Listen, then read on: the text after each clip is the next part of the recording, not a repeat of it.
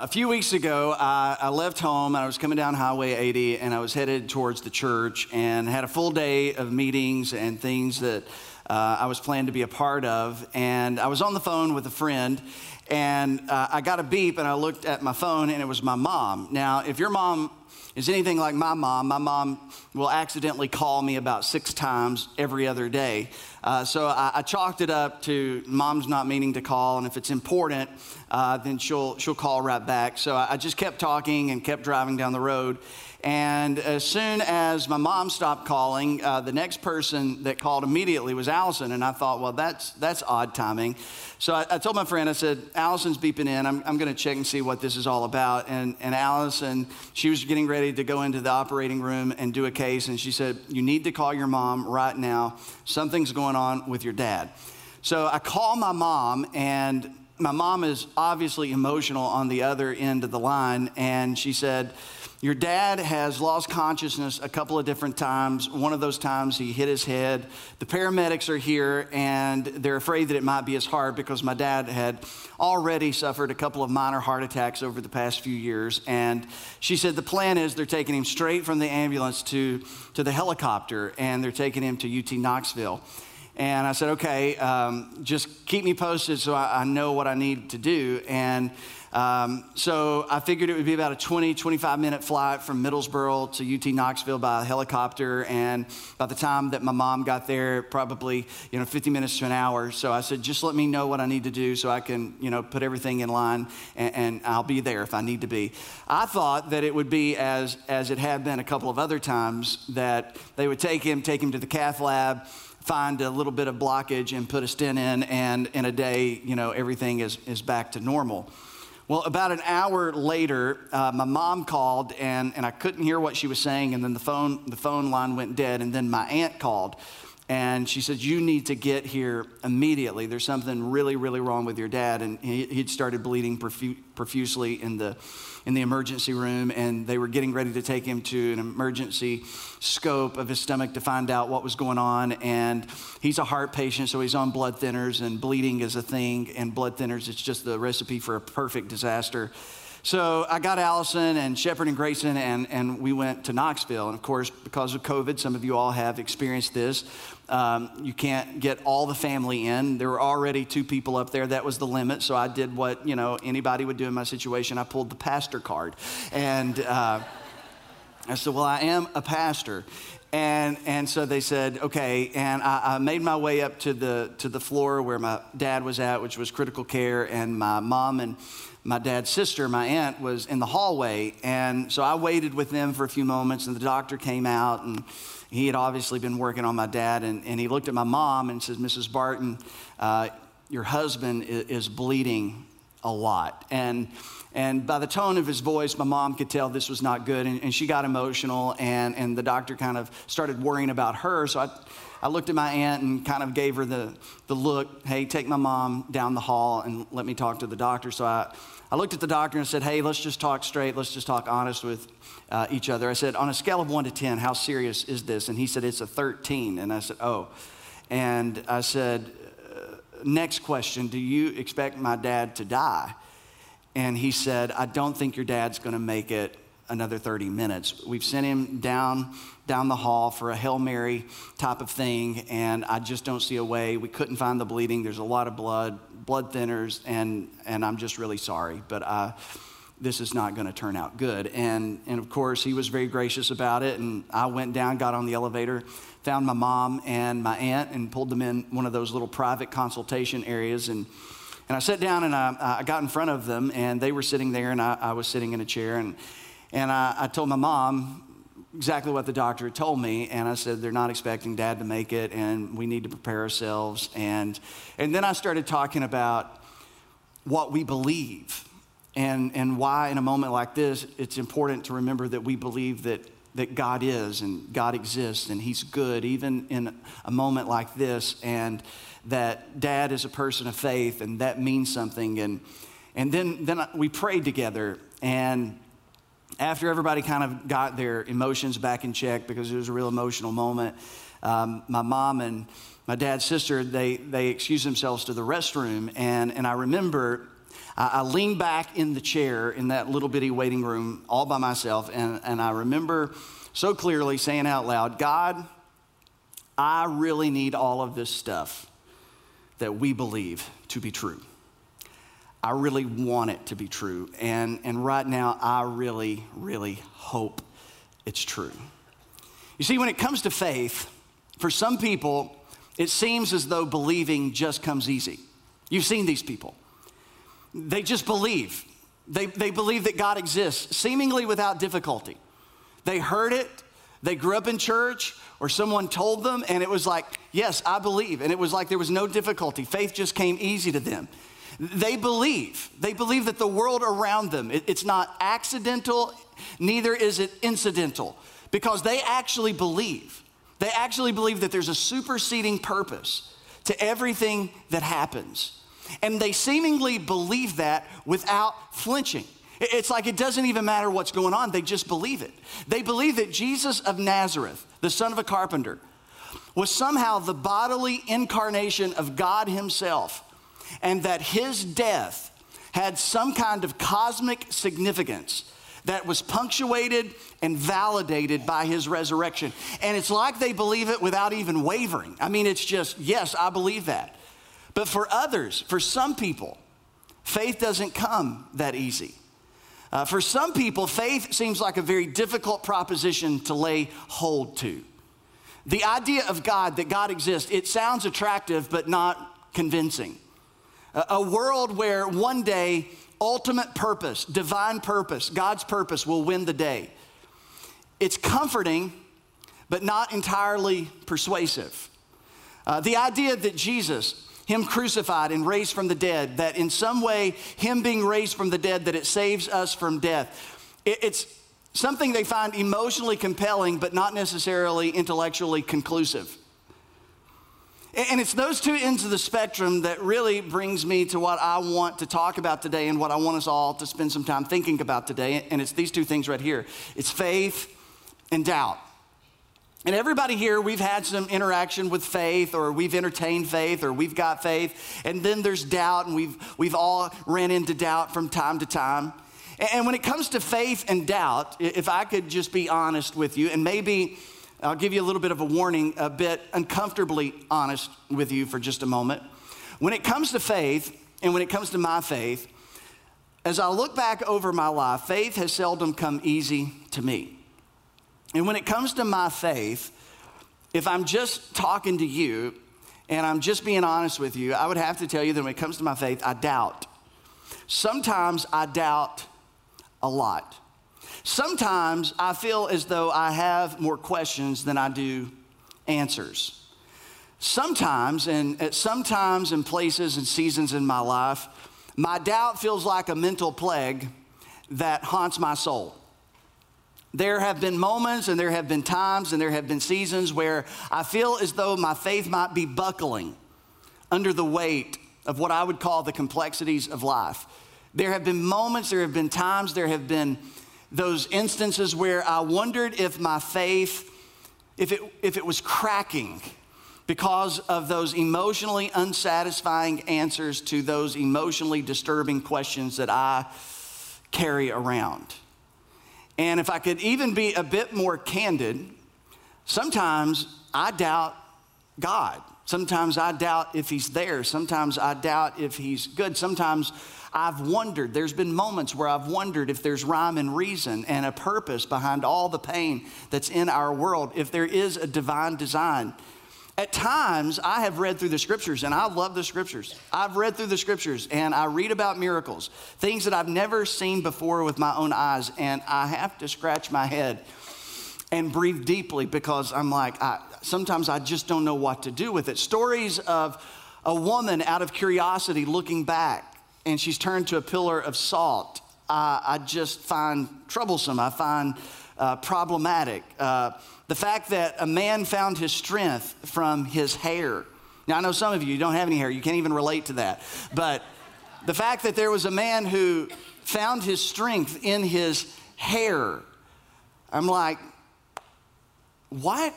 And that same man killed 1,000 Philistines with the jawbone of an ass, and he killed a lion with his own hands. And It makes me scratch my head, and sometimes it just makes me like, I don't know what to do with it. Sometimes it's hard for me to imagine what life after death is like.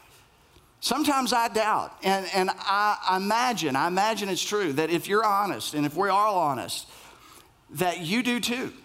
That there are moments when you allow yourself to think about it. Now, sometimes some of you may not allow yourselves to think about it because it's just too uncomfortable. It takes you in a place that you don't want to go.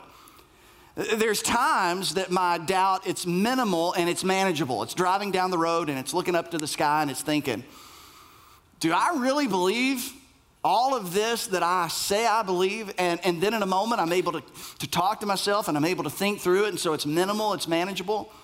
But then there's time that doubt, it's troublesome and it's terrifying, like sitting in a waiting room at the University of Tennessee Hospital, wondering, needing, hoping that it's all true with a question mark. Once upon a time, my doubts made me feel defeated. I grew up in a church where they had testifying time, and if you don't know what I'm talking about, just call yourself blessed. But at the end of the service, they would say, anybody got a testimony? Anybody got anything they want to say? And sometimes some of the old timers, just great men and women, salt of the earth, they would get up and they would talk about life and they would talk about their faith. And sometimes they would talk about their faith in ways that would just make me wonder, do I even have faith? It sounded like their faith was just so unwavering, that their faith was so unflinching, that they never staggered, they never doubted. And to listen to some Christians talk about their faith, I just kind of felt defeated because I knew how I thought and I knew how I felt, and my faith felt inferior some way. There were times that my doubts made me question, do I have faith at all? And how much faith do you have to be in? How much faith do you have to be a Christian? How much faith do you have to have for heaven and all of that? And we'll talk about that in a few weeks, so make sure you're here. But do I even have faith if I've got all of this doubt? And maybe there have been times in your life where you felt the same way. Maybe for some of you, that's the way you feel right now. Some of you, that's how you feel, and you've never spoken it out loud to another person because you're afraid to. You're afraid of what they may think. You're afraid if you put words to those thoughts that you're just not sure what will happen because of it. Maybe your doubt, like my doubt has done in the past, that it caused you to question the legitimacy of your faith, and you just thought, well, I don't have faith because I've got all of these doubts, and there's no way I can be a person of faith if I've got these questions, these doubts.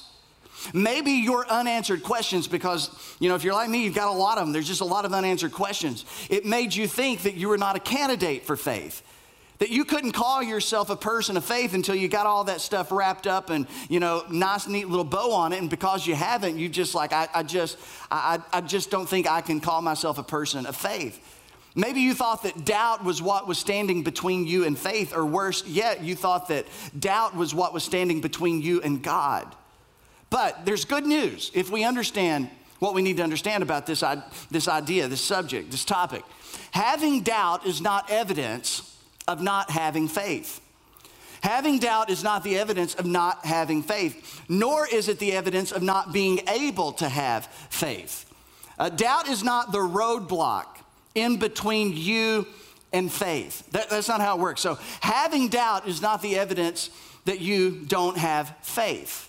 And so we need to understand faith, because I'm afraid that a lot of people inside the church, outside the church, they are fundamentally flawed in how they define faith. And their definition of faith, the way that they would describe faith or think of faith, is actually an obstacle for faith. And it causes them to be reluctant to entertain faith or embrace faith because they just misunderstand it. And the more that we understand faith, the better we are able to process our doubts and to know how to actually think about our doubts. And for me, I think that understanding what faith is begins with what faith isn't. So I'm just going to give these to you real quick because I've given these to you before, but this is so important, especially if you're kind of new to our church, because you may have a misunderstanding of faith. Faith isn't a feeling. Faith isn't a feeling. If you grew up like I did, it was really easy to think that faith was a feeling. Like you felt something, that meant you were a person of faith, and that meant that you felt God and experienced God. You were in a relationship with God. But feelings are not a measuring stick for faith. They never have been, they were never supposed to be, and they never should be. Feelings, as all of us know when we think about it, feelings are not an accurate gauge of reality. And have you ever convinced yourself because of how you felt that somebody was mad at you? I think they're mad at us. I don't think they like us anymore. I think, I don't know, whatever happened at that last dinner, whatever happened on that last trip, I don't know, something happened. I just feel like, and it's like, you just, all those feelings now creates a whole reality for you. And then the next time you're with them, you may mention it, but probably if you're like most, you don't. But everything's normal. And it's like, what? They like me. They really like me. There's nothing wrong. And it's like, I convinced myself of that whole thing. Or you ask them about it and they're like, no, not at all. I don't understand. So feelings are not always a reflection of reality. And trying to rely on our feelings to either confirm or validate the quality or the presence of faith is not useful and it's not helpful. Matter of fact, it's quite harmful. A person who says, well, I prayed and I just didn't feel anything, or I went to church and I sat there, but I didn't feel anything. I went forward and I did what they said I should do, but I didn't feel anything. I took communion, I got baptized, but I just don't feel anything. And so you think that a lack of feelings means a lack of faith, but feelings aren't faith. And faith isn't a feeling. Second thing is this, that faith isn't a force. A lot of people talk about the power of faith, right? The power of faith. Almost as if faith is this force that can cause good things to happen and ward off bad things from happening. It's like a hedge to keep out the bad. It's like a golden key to open up the doors to what's good. That faith is such a force that it can almost force God to do something. Like if you have enough faith and you've got enough force in that faith, then you can see someone healed. Or you can see someone's situation be changed.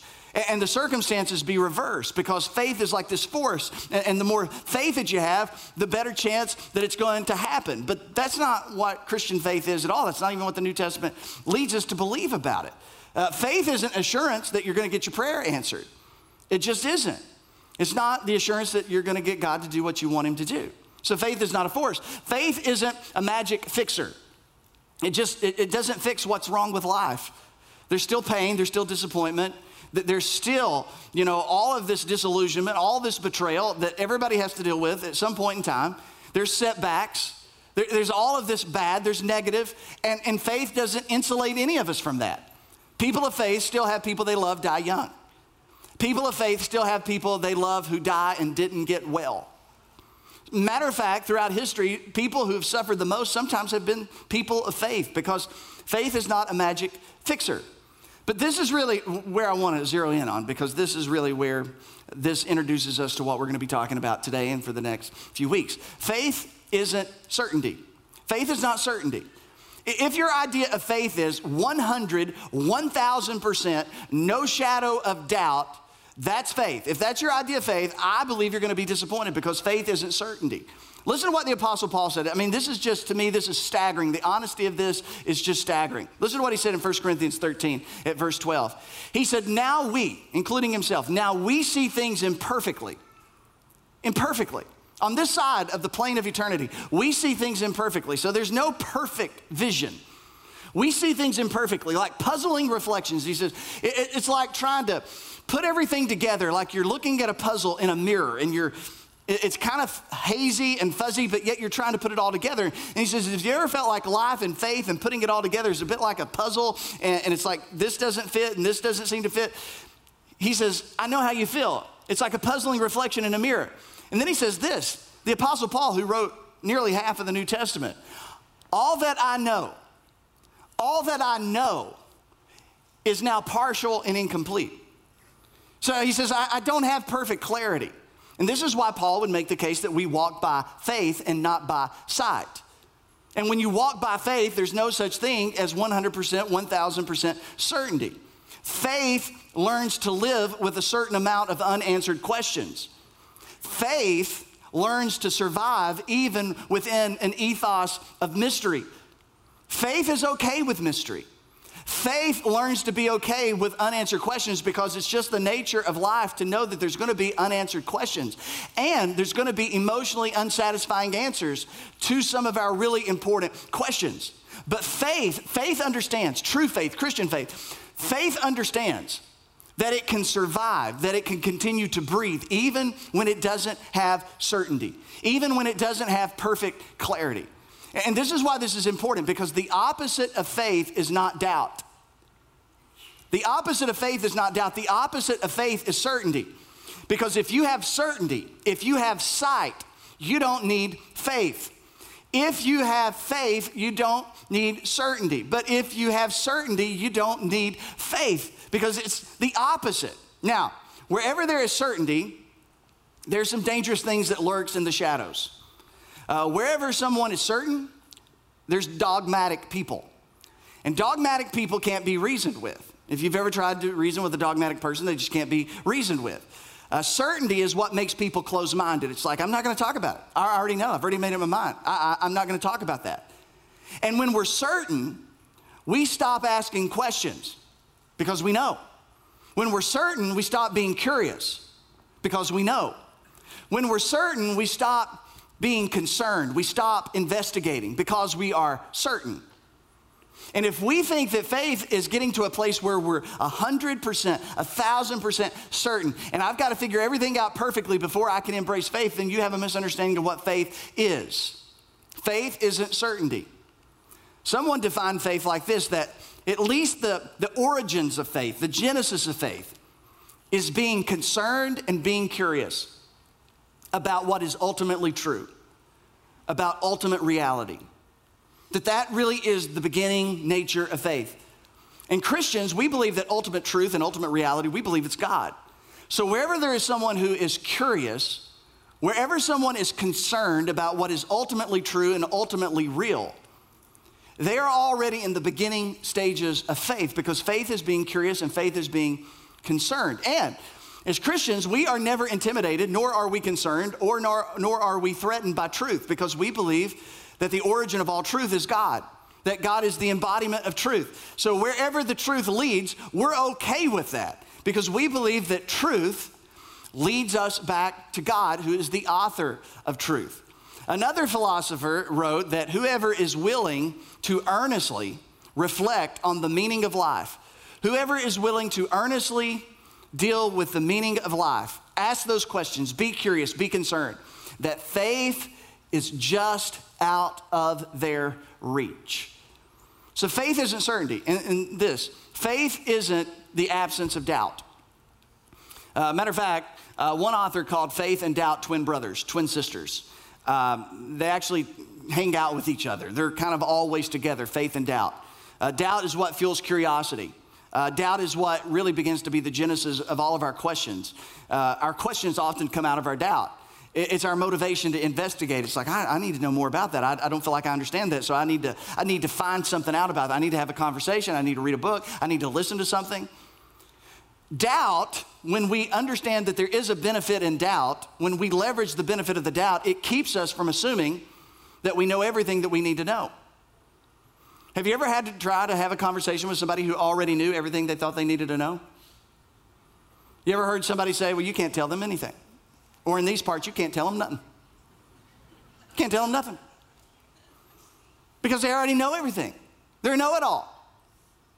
It's doubt that keeps us honest enough to admit, hey, I could be wrong. But it keeps me humble enough to admit that you could be right. It keeps us from accepting lousy answers to important questions, and there are lots of those. It keeps us from moving away from the truth, but it keeps us moving towards the truth so that we don't settle for a very costly lie. Now, this is a perspective it's different. It's different than many of us grew up with. It's different than most of us were introduced to. This is a perspective. This is a perspective that's entirely different for some of us from what we've believed up until this point. Because we thought that doubt was the enemy of faith. And many of us are accustomed to the line of thinking that says, you know what, when it comes to faith, there's really two disconnected things. There's two disconnected categories, and two categories only. And this is how most of us grew up thinking. There's belief and there's unbelief. There's believers and there's unbelievers. And you're either one or the other. You've got your foot totally in one or your foot totally in the other. You're a card-carrying member of this or that. You either have faith or you have no faith. You either believe or you don't believe. You're either here or you're there. That's how most of us grew up thinking. But what if instead of this dichotomy, which is so clean and neat, what if there's not just two categories, but what if there's really two realities that anchor a spectrum that really we live our lives on? What if the reality of things when it comes to belief and unbelief what if they really exist along a line, a spectrum? And along this spectrum that, let's just call it life, that there's a pendulum, and sometimes we're swinging towards belief, and sometimes we're swinging towards unbelief. Sometimes we're moving in that direction, sometimes we're moving in this direction. Sometimes we identify more here, sometimes we identify more there. It may be based on the circumstances, it may be based on the season of life. You may be a college student, a high school student, an adult, and because of whatever's going on, because of whatever information is in front of you, you identify here, you identify there, and you're kind of moving along. And it's a vacillation. We kind of vacillate along the spectrum. And it's different at different times and places. And all along the spectrum, we end up encountering doubt. Doubt's just part of it. It's inescapable. It's inevitable. And there's times that we have various degrees of doubt. Sometimes it's strong and it's fierce, it's minimal, it's manageable. Sometimes it's troublesome and it's terrifying. Sometimes we have various degrees of belief and unbelief. But what if there are times when the spectrum tightens and belief is not all the way over here and unbelief is not all the way over there? What if sometimes that spectrum shrinks? And what if it's possible for belief and unbelief to exist at the same time, at the same point along the spectrum in your life? What if they can converge in one moment, one season of your life and mine? What if sometimes life looks like this? What if sometimes our belief and our unbelief, it seems to be overlapping at the same time? That we are believing, but yet a part of us is unbelieving at the same time. We believe, but over here, I'm not sure if I do. And it seems like a contradiction, but it's not a contradiction. It's what it really is. It's an excruciating tension that many of us have lived in and lived through and deal with from time to time. It's a tension between belief and unbelief. It's like we're pulled in two different directions. I believe, but I'm not sure. It's like I believe that I want to believe, but I'm not sure that I can. It's like, yeah, it makes sense. All this stuff makes sense, but I still have my objections, and it's like pulling us in two different directions. There's a story in Mark chapter 9. Mark, who wrote one of the biographies of Jesus, and his source of information was the apostle Peter. And Mark wrote a story about a frantic father who had a sick child. Now imagine, if you're a father or mother, or even if you're not, imagine what it would be like to have a seriously ill child. And the lengths that you would go for that kid, for that son, that daughter, who was ill. That you would be willing to do anything, to go to any lengths, to do anything whatsoever to help this child get well. And so there's this frantic father who has this troubled, tortured son. And no one's been able to help him. And he's actually self-harming. He's throwing himself into fire. He's throwing himself into water. And he's even becoming a risk to other people. And the father's desperate. But he's heard about a man. He's heard about a man by the name of Jesus who has supposedly walked on water, calmed the storms, performed miracles, fed a whole bunch of people, thousands of people with a little bit of food, and has even raised the dead. He's heard about this. Everybody's heard about this. Jesus' popularity is through the roof. So he gets to Jesus, and he tries to get to Jesus, but he runs into a little bit of a wall with his disciples, and the disciples weren't really able to help the situation. And so Jesus walks up in the middle of a conversation and looks at this dad who's just troubled. I mean, he's just desperate. And he looks at this father and says, "What's going on?" And he says, "I've got a sick son, and if you can help us, please do.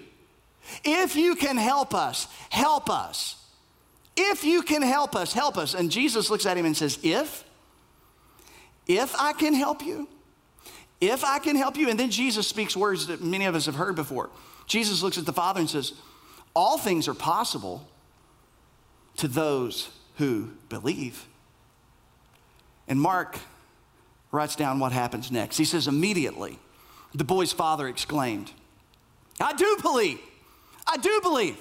I have faith. I believe you can. I believe you are who you say you are. I believe all the things I heard. I believe you walked on water. I believe you've been healing people. I believe you can do this." And he seems so confident. This seems so confident. This seems so certain at this point. It's unflinching. There's no wavering in that. I do believe. I do believe. But that's not all that he said. He said, "I do believe, but help me overcome my unbelief. Whereas the old translation says, help thou my unbelief. I do believe, but help me overcome my unbelief. And the spectrum shrinks and it converges in one moment where there is belief, there is unbelief, the lines of doubt, it's not so clear. And Mark doesn't try to clarify or explain these words because I think he knew that all of us would know exactly what he was talking about when we heard it. And he captures words, this Father captures words to what many of us have experienced, but we've never put to words. He captures with his words the struggle of faith.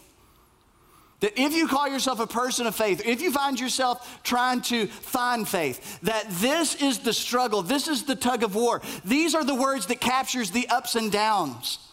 I believe, but I don't. Help my unbelief. I want to believe, but I'm just not sure I can. It's the ups and downs. It's like the labyrinth. It's like you get lost in the labyrinth and you're not sure if right is right and left is left, is up and down and down. You're not sure what is good and what's not. It's like I believe, I don't, and it's this place that we've all felt a part of, that we've all felt trapped in from time to time. And there's honesty in these words. This is an honest thing. I mean, because Jesus just told him, all things are possible to those who believe. And now all of a sudden he's taking the risk to say, I believe, but yet I don't. There's vulnerability in these words. There's a prayer in these words. Lord, I believe, that's a confession, but help me overcome my unbelief. That's a prayer. That's a request. This is the tension of being finite and trying to understand the infinite. This is the earnest desire to want to believe that God is good, but we live in a world so full of evil. This is the pendulum that gets stuck in those moments where belief and unbelief converge. I believe, but help me with my unbelief. This is the wrestling match that some of us have felt.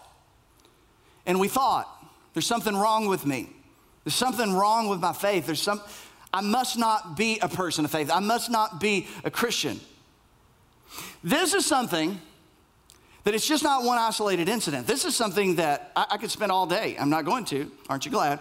But there's all kinds of examples of the scripture throughout the scriptures of this. David, most people have heard of King David. Listen to what David says. Listen and watch how these two worlds converge at one time. He says, oh Lord, how long will you forget me? I know you said that you wouldn't, but it sure feels like it. I'm not sure you haven't. I know you promised me you wouldn't, but forever? How long will you look the other way? You're supposed to be good, but you don't feel good. Everything that's going on in my life right now is telling me something different. I'm doubting you. This is laced with unbelief. This is doubt run amok. How long must I struggle with anguish in my soul, with sorrow in my heart every day? How long will my enemy have the upper hand? So unbelief has crowded into the moment, but listen to what he says just a few breaths later. He says, but I trust in your unfailing love. It's like, what? There's belief and there's unbelief, but I trust in your unfailing love. I will rejoice because you have rescued me. When? In the past. And this is really important. David, this man after God's own heart who's struggling with belief and unbelief all at the same moment. He goes back, even though he has unanswered questions about the present. He goes back, he investigates, he gets curious, he gets concerned. He goes back over the story of his own life and the story of his own people. And he combs through the past to look for evidence. Because in evidence, in information, in evidence we don't find faith, but in evidence we find a reason for faith. And that's what he finds. Jeremiah, his city, his beloved city of Jerusalem, had been invaded by the Babylonians, 586 BC. They come in, they pillage and plunder the whole city. They burn it to the ground. They take thousands as slaves of war. And you can read about it in Lamentations. Jeremiah's walking through the city and everything's burning. The temple's destroyed, the walls are destroyed, homes are destroyed. He's homeless. He sees men and women and boys and girls, children dead in the streets. Yesterday, we celebrated the 20th anniversary of 9/11 in our country, and if you did what I did, you were probably a bit captivated by all the shows and the documentaries, and to go back and to remember the horror and the carnage and the tragedy. And this moment for Jeremiah was the worst moment of his life. Children dead on the streets, and he walks through and he's angry with God. He's doubting God. He says, God, if you're there, if you're good, how does this even happen? How do innocent children lie dead on the street? How are babies starving to death because their mothers are dead and there's no milk for them? God, how do you explain this, God? How do you do this? And he's got all this unbelief, he's got all of this anger, he's got all of this frustration. And then in the midst of it all, he says, yet I still dare to hope. I still dare to hope. And it's like there's unbelief, and now belief is crowding in and says, I dare to hope. And then he says, because I remember this. The faithful love of the Lord never ends. His mercies never cease. Great is his faithfulness. His mercy begins afresh each morning. And he does what David does. He combs back through the story of God's people, and he finds the promises that God made and God kept, and the things that God said would be true that became true. And in that information, in those facts, he found evidence. But in the evidence, he didn't find faith, but in the evidence, he found a reason. Same was true for John the Baptizer, cousin of Jesus. Guy who baptized Jesus, who said, hey, look, there he is, the Lamb of God who takes away the sins of the world. And then fortunes change. He went from being a celebrity to a prisoner. And as he's in prison, he's there for 547 days, and guess who never comes to visit him? No, not once. Jesus. Now, it's one thing to get a little snubbed at the preacher when he doesn't show up. But what do you do when Jesus doesn't show up? What do you do when you're the cousin? What do you do when you had special access? What do you do when you were the one who baptized and announced him to the world, and Jesus has seemingly forgotten you? In the circumstances of being in prison, John, his faith begins to crack.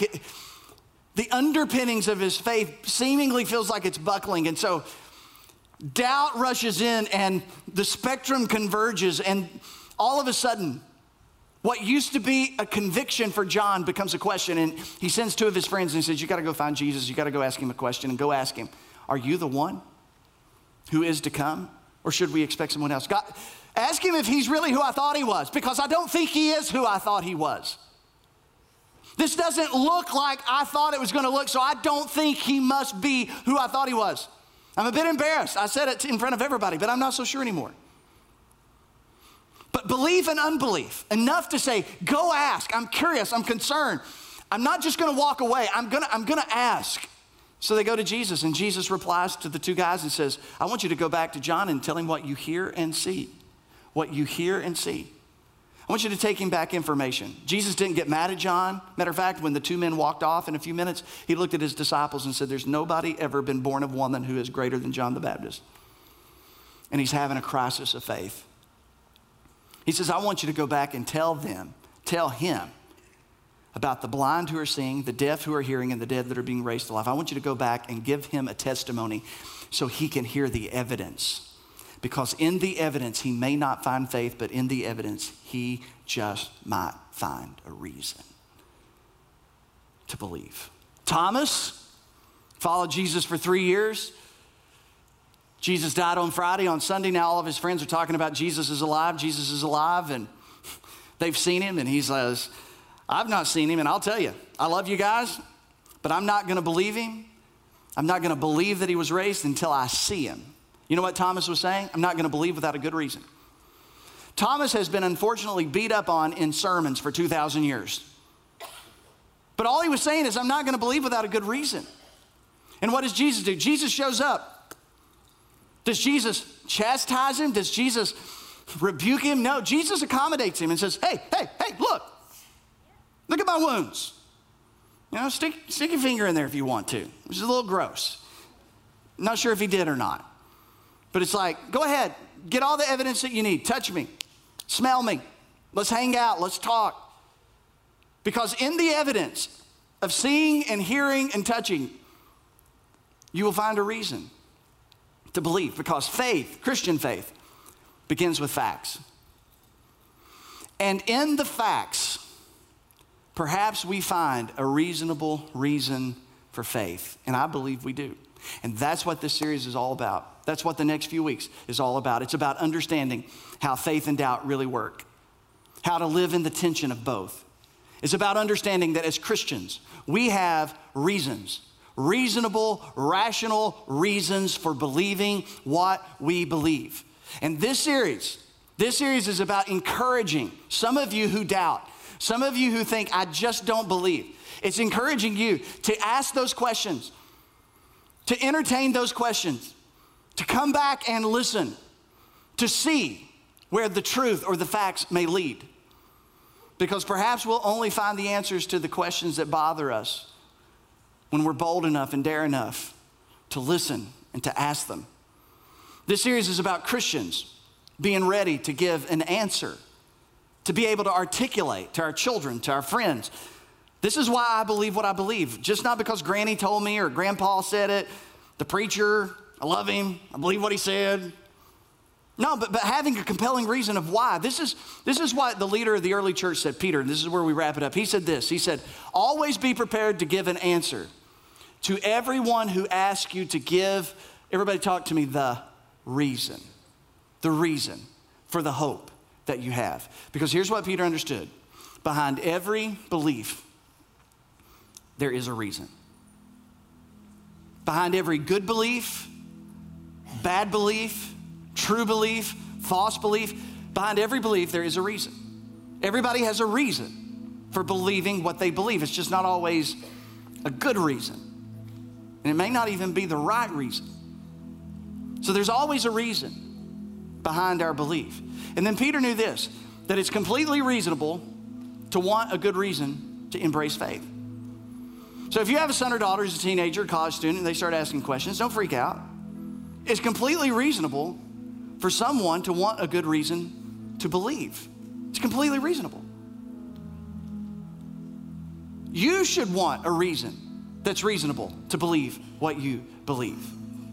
Next week, we're talking about the existence of God, why we believe God exists, the rational reasons that we believe that God exists, the facts that lead us in the direction of faith, the evidence that doesn't give us faith that perhaps will give us a reason for faith. So I want to say to all of us, don't miss the benefit of the doubt. And the benefit of the doubt is it keeps you curious. It keeps you concerned. It keeps you exploring the big issues. It keeps you leaning in and listening. And if you're a doubter, if you call yourself a doubter, I'm not a believer, hey, listen, I got good news. You can belong here before you even believe like we do. So just keep on coming back. I need you to stay open to the conversation. But if you think you know, if you're convinced, if you're 100% convinced you're right and we're wrong, this series isn't for you. But if you're open, if you realize that if you're certain of your position, there's gonna be some things you can't see and there's gonna be some things you can't hear because you just think you already know. Some of you call yourself a Christian and you're plagued by doubt, but you never told anybody. And you're on the verge of saying, I'm not even sure if I believe anymore. And you're afraid to tell somebody. You're afraid to tell your wife or your husband. You're afraid to tell your mom or your dad. And this series is for you. I don't want you to forget that the next few weeks is an opportunity for you to stay available, to stay open, to figure out why you believe what you believe, to figure out how to give a reason to somebody else, and just not to go through the motions while you're plagued with doubt. I don't want that to be your story. I don't want you to think because you have doubt that you don't have faith or you can't get to faith. Because if we follow the facts, this is what I believe. Because in my moments of my greatest doubts, I have to go back and I have to revisit the reasons of why I believe. And I follow the facts. And in those facts, I find the evidence. And the evidence is not where I find faith. It is the evidence that I go back to that I find my reason to keep believing. But it may be in the evidence that some of you will find the reason to start believing for the very first time. And if you'll be open and honest with open hands and open heart and an open mind, you might just discover a God who is better than you ever thought he was, bigger than you ever thought he was, and closer to you than you ever thought he was. Heavenly Father, would you do what only you can do?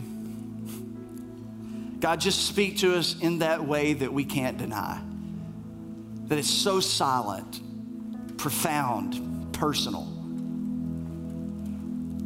God, for those of us who struggle with doubt, I pray that you will work in our hearts and our lives over the next few weeks.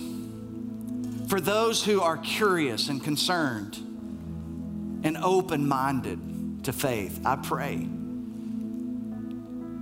that they would stay so and engage in the things that we'll talk about. And I pray that in the midst of the information, in the midst of the facts, in the midst of the evidence, that all of us will find our reason to either start believing or to keep believing in the face of whatever life throws at us. In Jesus' name, and everybody said.